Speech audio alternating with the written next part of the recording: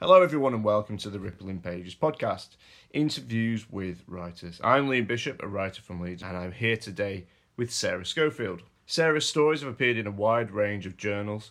She's also been shortlisted for the Bridport Prize, the Guardian Travel Writing Competition, while also being a winner of the Orange New Voices Prize. Her debut collection of stories, Safely Gathered In, was published by Common Press toward the end of last year. And in that collection, she uses a range of voices, modes and narrative styles. She takes us through the contents of a storage facility, details the different elements of a course called Nostalgia for Beginners, while also using more conventional narrative modes.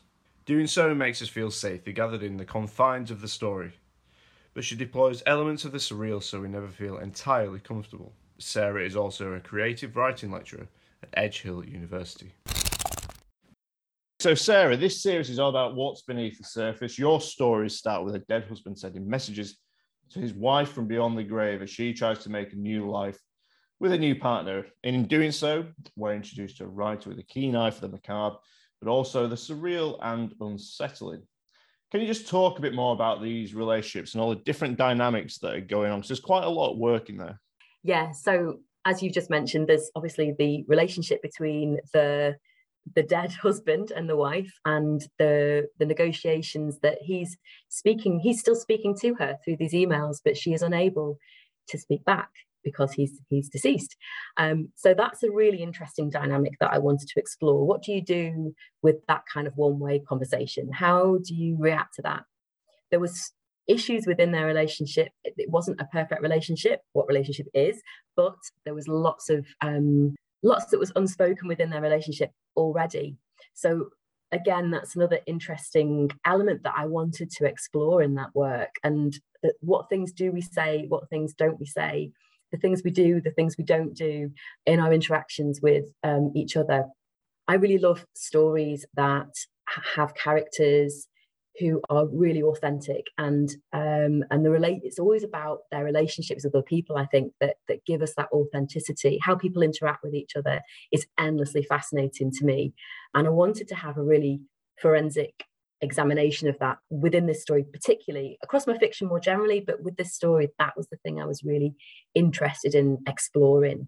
There's writers such as Elizabeth Baines, who I admire hugely for the way she negotiates relationships in her stories. They are so authentic, and you'll be reading something from her and have that moment of, oh gosh, I know that feeling because I've had that experience when I've been interacting with that friend or that relation, that relation to me.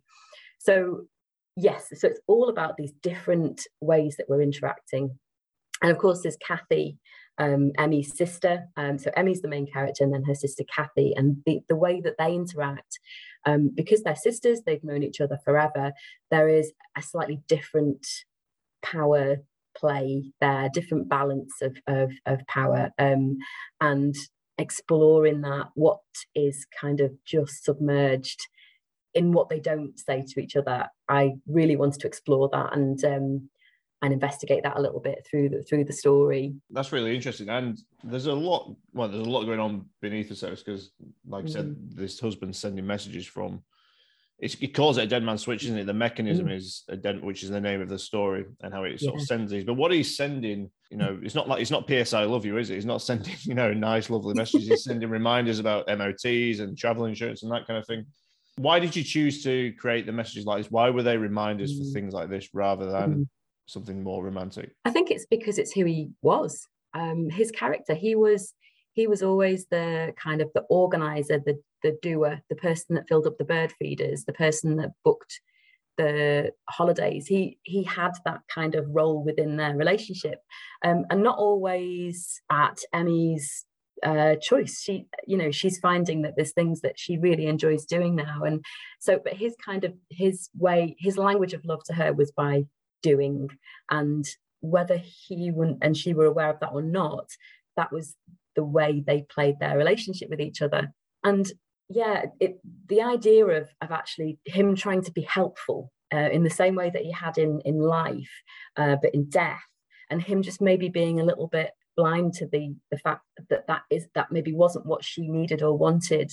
But then I also wanted to put an element of like, actually, was there something in there that's quite helpful? And it's not entirely, I didn't want to be entirely sort of one thing or the other. I want them to be a bit of a grey area where people are kind of querying. She did stay with him, she stayed with him in the marriage, so before he passed away. So that was a choice that she was actively making. So I want there to be a bit of doubt and a bit of speculation there.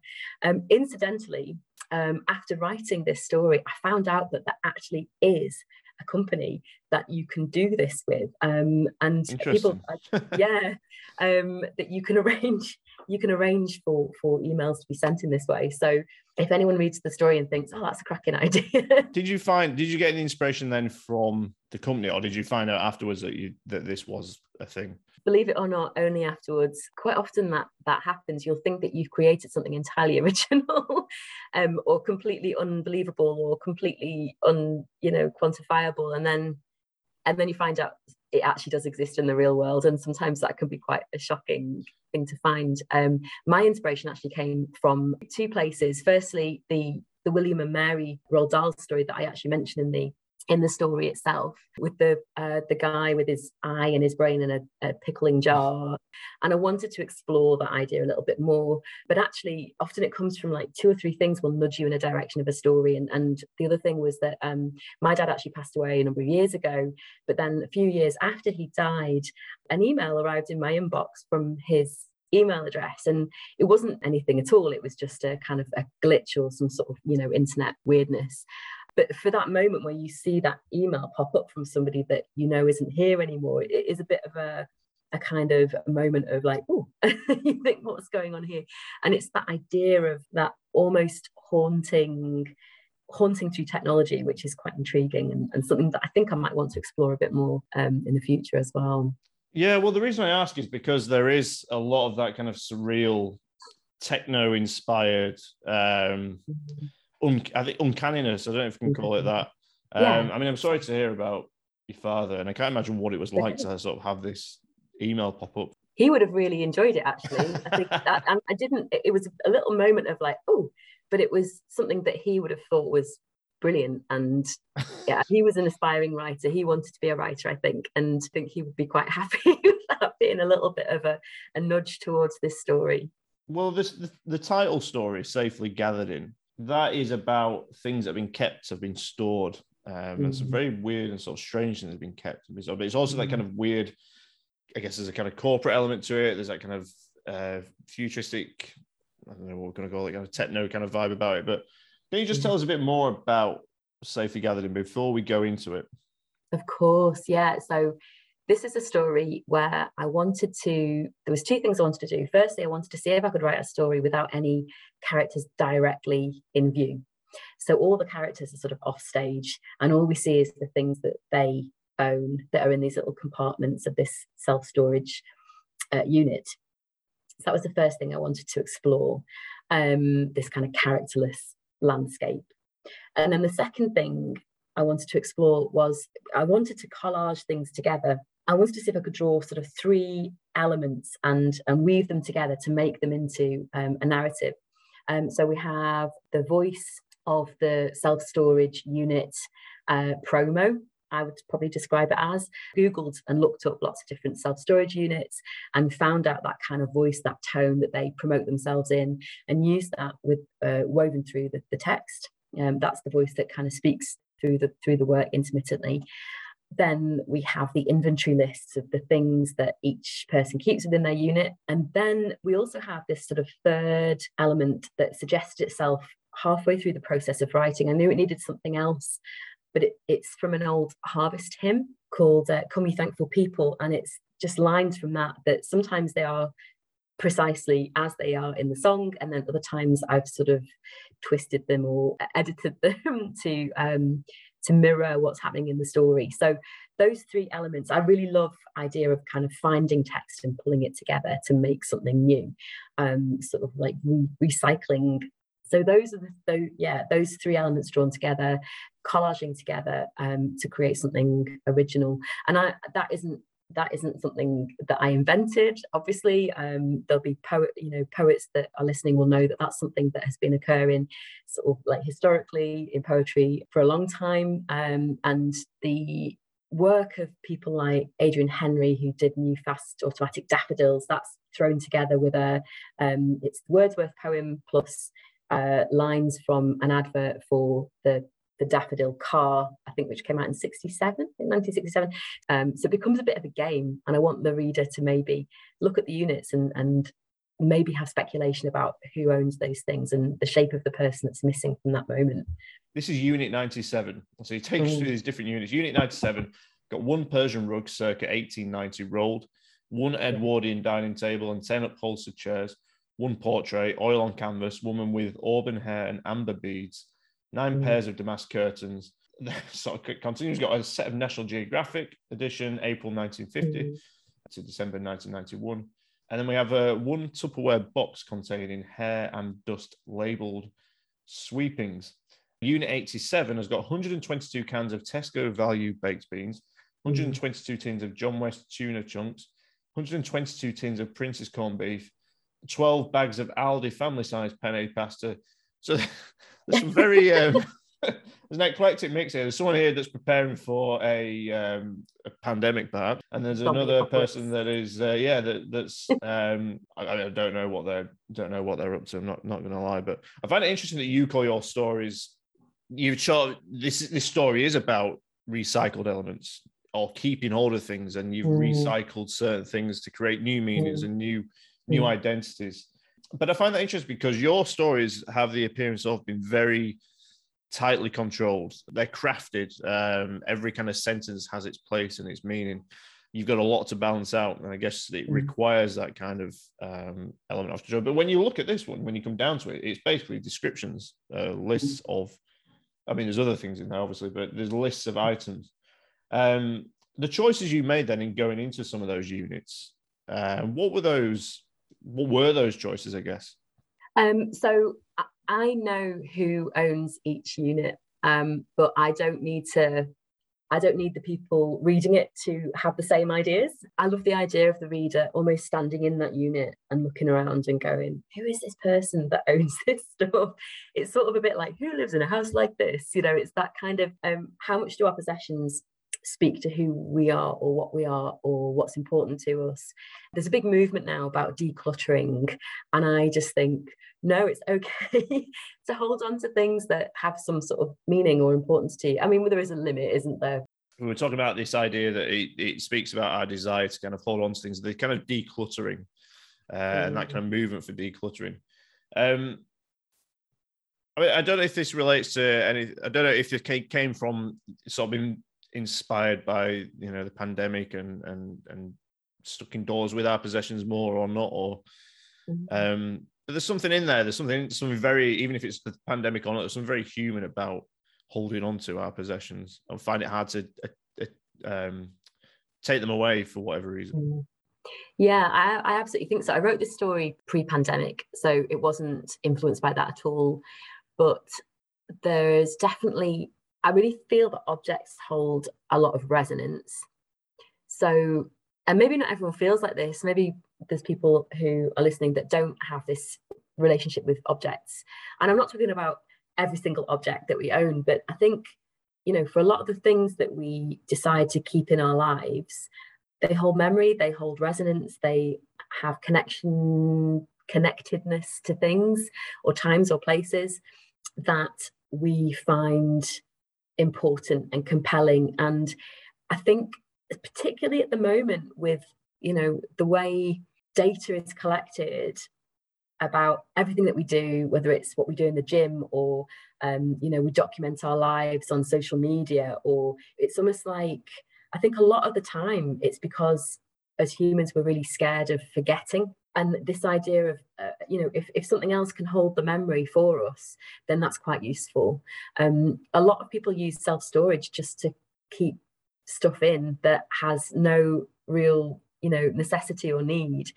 But it's this fear of letting go. And I think there's a line, isn't there? I think I like to have things around me that are key. And I'm just looking around my desk now, actually, and, there's things that I have around me that hold resonance or importance or significance. But maybe there is a limit to how much you can actually hold on to and how much you can expect other things to hold memory for you as a person in your life. And I think that's the interesting thing about containment, isn't it? How much can we contain ourselves within our minds, our brains, and that fear of things dispersing away from us. Yeah, that's what I find really interesting in these stories. There's a physical capacity to objects and things, even though it might not seem like it sometimes. But there's a psychological capacity. There's an emotional capacity, I think, to although it might seem difficult to sort of let go of certain possessions, the amount of sentimental value, it can be difficult, I think, to hold on to even ideas. Ideas can be damaging sometimes, to hold on to. And that's what I found about these stories and about Safely Gathered In. This idea of safely gathered in. I saw sometimes I was questioning, what are the ideas of containment in here? What the kind of, when is containment safe? When is it not as safe? And this idea of containment as imagery, it relates to the craft of the stories, but it's also a very psychological idea as well. Yeah, absolutely. And I think, as soon as you put the word safely before something, you're implying that it's actually not safe, aren't you? If you have to say that something's safe, then the subtext of that is that there is some sort of danger or threat. So yeah, the idea of being safely gathered in is, it actually implying the opposite, that it's not safe at all. There's a few kind of, the title is quite significant, really, because it reflects the stories that, obviously Safely Gathered In, the story is about how we hold things to us, we gather our possessions. But there's also something maybe a little bit more broad in the terms of that you've touched on there, that maybe are the characters within the collection. I wanted to explore that idea of, how gathered in are we with our lives and our interactions. What is that interplay in terms of the way we gather, the way we hold together? But there's also a bit of a little bit of reflection that is really just for me, actually, in the title Safely Gathered In, because I have been transitioning to a slightly different way of writing, and this collection was put together with stories over the last 10 years, almost actually exactly 10 years, the publication date. So for me, my original way of writing, how I began writing, was to try and sort of tuck everything in very tightly, make sure everything is kind of very much there and really gathered in and held in. I want it to be dialectic. I don't want it to be that I'm directing a reader in any way, but at the same time, I needed this thing to be really controlled. I'm a Virgo, maybe I'm a bit of a control freak, maybe that's what that's about. But more recently, my writing over the last few years, I've been trying to be a bit more open, trying to explore and experiment with more of an open writing style. And a lot of that is or in part down to a period of time over the last 10 years that Tanya Hirschman, who's an incredible writer, was doing some mentoring work with me through the WOA mentoring scheme. And Tanya's feedback was just brilliant. It was all about kind of breaking the text open a little bit, making a bit of room, just pulling things out a bit and being a bit bolder and a bit braver. And that was so critical to me in sort of developing my my craft and my practice. And it's something that I'm still working on, but it's this idea of kind of moving away from that gathering and into a more open space of writing. What does that look like then? How do you, I think there's a sense, isn't there? I feel this sometimes when I'm, even if it's not fiction, you kind of feel maybe you want to control what people read to an extent. There's a kind of fear of letting something go. But what does a more open style of writing look like? Does it relate to what kind of information you give about this?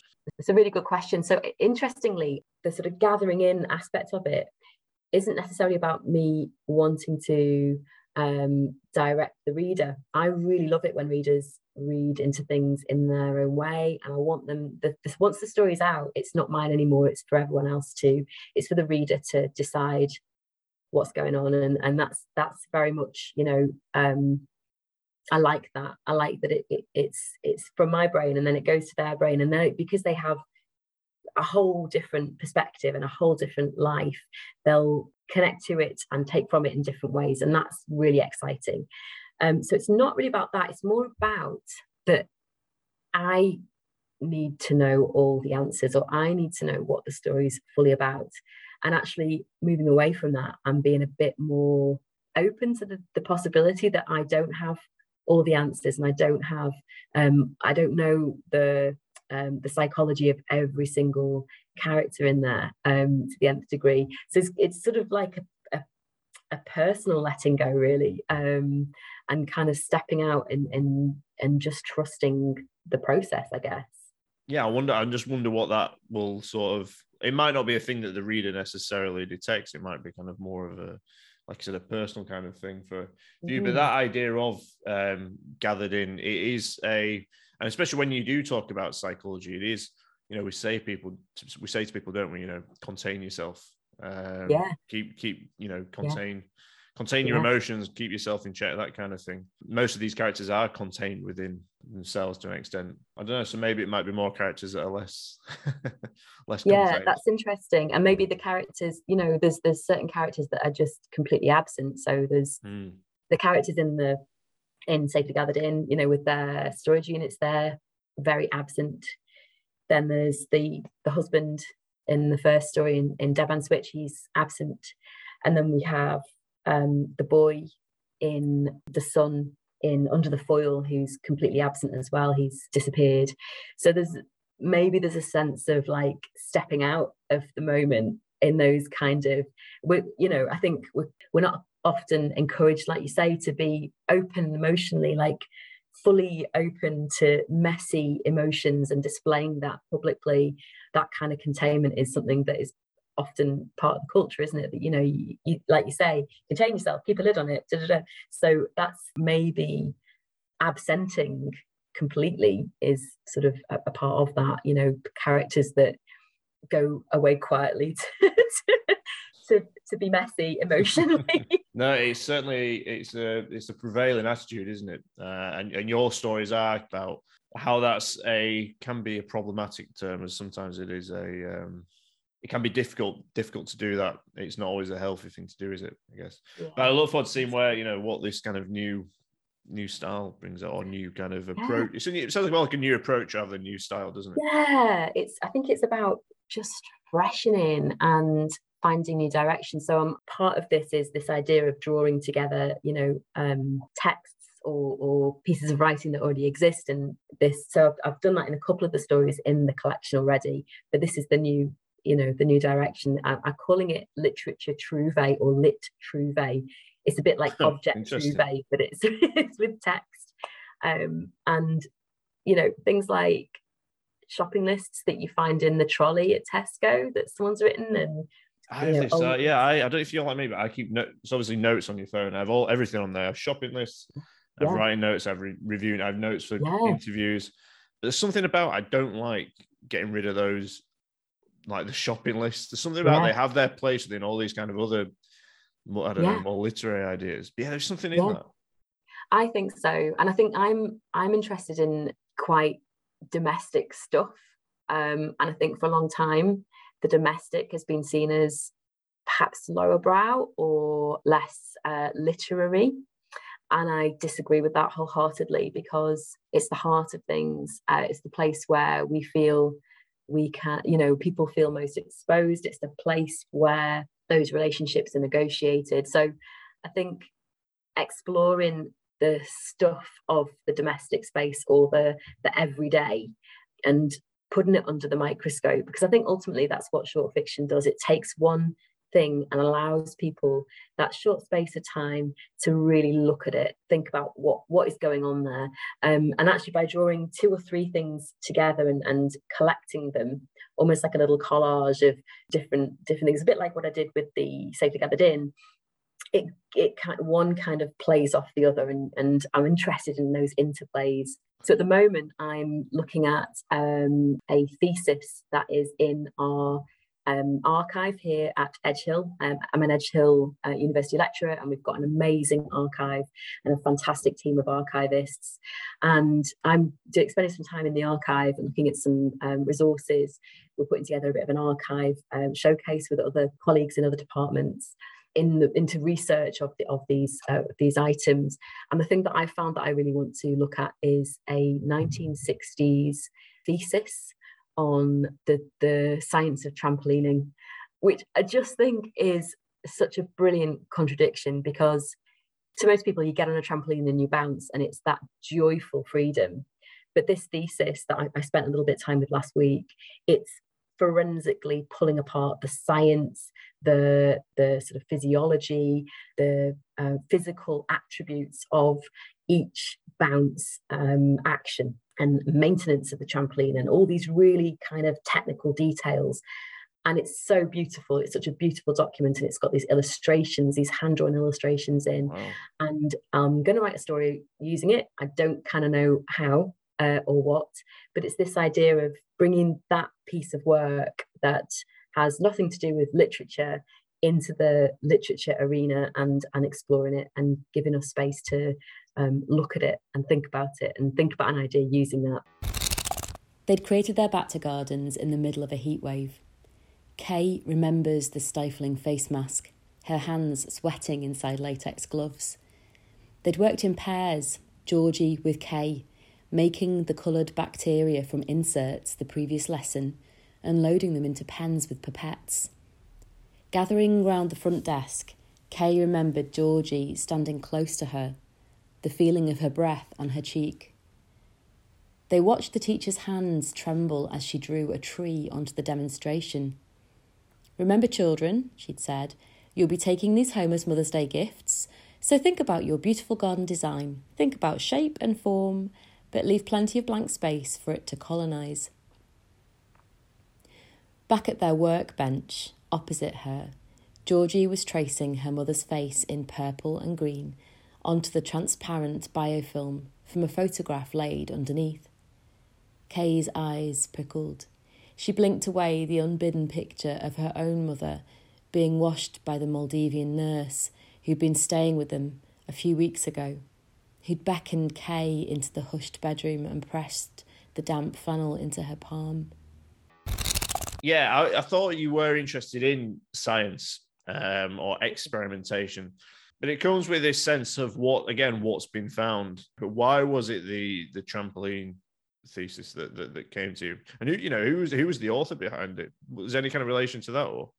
Yeah, so we've been trying to trace the author, somebody called Edward Moon, and we've been doing the archivists, particularly Dan Copley in the archive, have been working really hard trying to trace him. They've been talking to alumni, because I did want to find out a little bit more about him, and also for copyright purposes we have to make sure that we do everything correctly. But why that thesis? I mean, there's so many beautiful and intriguing things that are held in the archive at Edgehill, but there was something when I first saw this particular piece of work, it just struck a chord. And I think it's that contradiction of it being something that so scientifically looking at something that is ultimately, for most of us, it's about the pleasure, that moment, being in the air, being suspended and being momentarily not of the earth.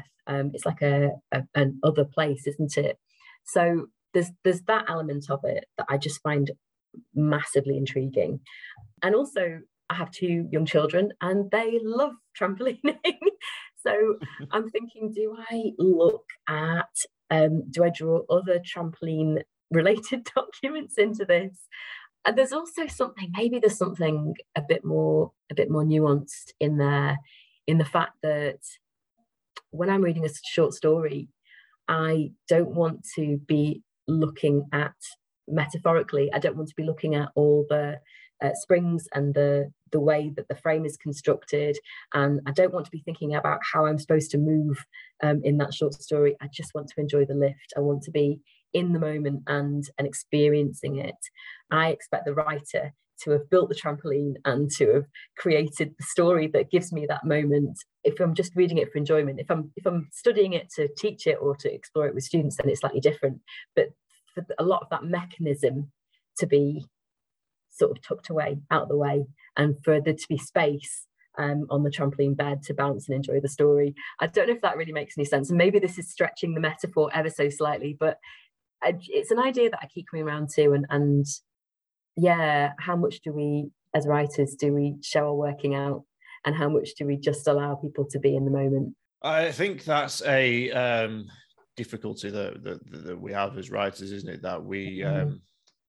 I think it becomes harder, doesn't it, to sort of enjoy that lift, as you say, that kind of moment of suspension. Because it does, for me, that's the kind of I feel about sort of, reading fiction. It's a moment of suspension where you, I guess, with any kind of art form or entertainment or whatever, it is that lift, isn't it? That moment of suspension where you let go of some kind of ideas about the world that allow you to explore this fictional construct. But what I found is, I find it interesting that it is about something you found, something that you've come across, and whether or not it's scientifically valid, whether it's right or wrong in its assumptions or its mathematics, that doesn't matter. And this is what I find interesting about your story, is that sometimes it doesn't matter what the kind of reality, I think to the emails of the Dead Man Switch, and I think to the storage company, it's about creating enough to kind of make us believe in it. And we do believe in it. We do feel we are within these units looking at all these weird items. But why on earth would why would these items be all together in this one particular unit? And it is that sense of, like I said, of finding something that does recur. That is a unifying theme within your stories, I would say. I was just reading an interview, and you said that you used to write stories as a child, and then you found all these stories because your father had kept them. What was that experience like, to kind of find these? I've not always wanted to be a writer, I know that much, but for you, in this, it seems like this has definitely been the case. And then you found all these stories that you had written as a child that I guess you'd long forgotten those. Yeah, I'd always made little books, and so finding them was lovely. It was really a bit strange, sort of going back to, sometimes when you look back at things or photos of yourself, or bits of video clip, or even like if you've ever done that thing where you've scrolled back to like messages you sent 5 years ago or something, and you revisit a person that you were back then, it was you, but maybe it can feel a bit like a different person or like a different world, or because it is, isn't it? It's, your path, what is the phrase, the past is a different country. So that idea of going back to something is interesting. But yeah, they weren't staggering works of genius. They were just 6-year-olds writing rubbish, but enjoying the process of creating narrative and making a story that sort of threaded together from one scene to the next, and drawing pictures that were really, really awful. But I sort of feel quite nurturing towards that child who did that. No, that's nice. And that's nice that I just because there is a lot of finding things, rediscovering things. And I just wondered then what it was sort of like to kind of see what the feeling was, to find that these are being kept hold of, but you hadn't kept hold of them, somebody else had kept hold of them. They had a bigger value, I guess, for somebody else than they did you. Very much so. I think it is that thing, isn't it, of seeing the things that people hold on to, and the fact that he'd held on to those. I think there was a degree that Dad I think he wanted to be a writer, and I think, we all hope to. We can't all live out all of our dreams, but maybe we hope for our children, or the young people that are around us, whether it be nieces, nephews, people that are in our families, that we kind of hope that the things that maybe we don't achieve, they'll be able to achieve. And it was quite moving to see that he'd hung on to those. However, he'd also hung on to a load of newspapers from the 60s and 70s, and we had no idea why, and we scoured the pages of those newspapers thinking there must be something, maybe there was a little article or a feature or something, did he write something and it's in there, but nothing. And we agonized over it for many evenings with a glass of wine in hand, trying to see what and in the end we're like, right, okay, I think we can get rid of these, but you kind of feel that responsibility, don't you, that burden of it maybe being something important. And I think any person who's had to deal with had to process the possessions of somebody that's no longer with us has probably experienced that too. That what do you keep, what do you pass on, what do you do with the things that surrounded them? Just these reams of newspaper articles that I know kind of... There were big papers as well. Like the really big ones. Strange, isn't it? Stranger things you find. But yeah, I mean, there's an idea that I think also prevails in your stories, and it's about how creations have a life of their own, or can have a life of their own. I think to your story, the Bacto Garden, I won't say, well, I'll sort of let you sort of describe what that Bacto Garden is, but I find it sort of summarizes this idea that there is, whatever we create can have a life of its own that extends beyond its parameters that we sort of set it. The idea in Bacto Garden is we are several years into the future, and there's a lot of climate crisis occurring. So a lot of people are climate refugees. There's lots of strain on cities to contain everybody. The whole way people eat is different, and there's, across the whole of it, there is this technology called synthetic biology, and just like any new technology, it itself is inert. It has no good or bad. It's what we as humans do with it that can have positive or negative or neutral or mixed effects. So my two main characters in Bacto Garden, one of them is a high-end Michelin-starred chef who uses everything that she cooks in her restaurant is synthetically engineered, and she makes these incredible, delicious, kind of spectacular dishes with synthetic biology. And then her counterpart, who they went to school together, has grown up to become she uses synthetic biology to repair cracks in buildings that are no longer stable because of the increased numbers of humans in smaller spaces. So on the surface of it, we have this kind of using it for good and using it for bad with synthetic biology, but I wanted it to be a little bit more nuanced than that. And I wanted to take us back to the roots of their childhood, where they learned about synthetic biology in a classroom, growing it almost like, I don't know if people remember the crystal gardens used to be able to grow, where you put a little bit of water at the bottom of the paper tree and it all soaks it up and then grows these beautiful crystals. So kind of a bit like that, but with synthetic biology. And it's just so matter of fact. It's just like a thing they learn in the classroom when they're of a certain age. Everyone learns it. Everyone's a bit bored of it, but they both go home with a little Bacto garden.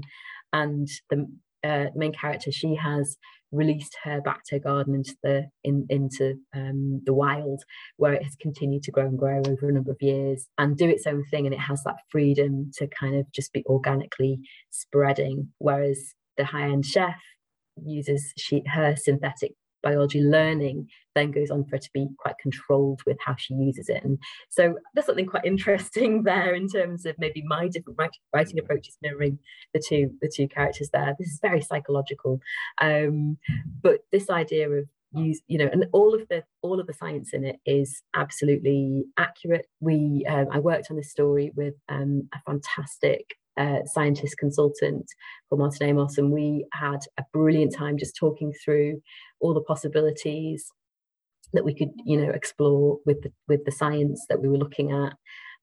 As we were coming up with ideas and we'd go, oh, maybe that's not probable or possible, then Martin would do some research and go, well, actually, yep, they're already doing that. So it was a really exciting project to work on, using these kind of scientific principles and thinking about how they'll just drop into everyday society. We see that all the time now, don't we? Yeah, absolutely. The fact that there was the uncanny relevance with the scientific reasoning behind it, or scientific laws behind it. It harks back to those kind of stories like Frankenstein and Mary Shelley stories, where, because we have descriptions of this Bacto garden having a life of its own. Just this idea that, I don't know if it goes back to this kind of new approach to your writing of letting things go out into the world and not controlling so much. It's kind of meaning, but I guess there's there's definitely a less risky element in your stories, and there is somebody like a monster like Frankenstein. And I think, it's that evolution, isn't it? And I talk to my students all the time about, like, continual development. Like, we're never finished, we're never done as humans. Like, whatever, that goes across the board, whether it's about learning and, or developing our craft or our skills in whatever area. So I see myself in that way as well, like this kind of, I'm writing in a certain way now, but I know my writing will continue to develop, and it's exciting to sort of see what else can I do, what else can I explore, and I think that goes for all of us, like to be able to continue to try new things and experiment, and not to be afraid of that. It's a bit scary. It is scary, isn't it? But like I say, you just got to keep pushing the boundaries, and what is safely gathered, and when does that word safely become a problem rather than like a safety mechanism. But Sarah Schofield, thank you very much for joining me on the Rippling Pages podcast. Safely Gathered In is out now, published by Comma Press. Thank you very much, Sarah. Thank you for having me. Thanks very much, Sarah, for joining me today, and of course my thanks to you, the listener, for joining me as well. I do hope you'll join me next time, when I'm going to be joined by the poet Caroline Clark. If you've enjoyed today's episode, why not give us a follow on Rippling_Pages, and that's for both Twitter and Instagram. And you can see more follow-up from the episode you've just listened to today. But otherwise, it's until next time. Thanks for listening.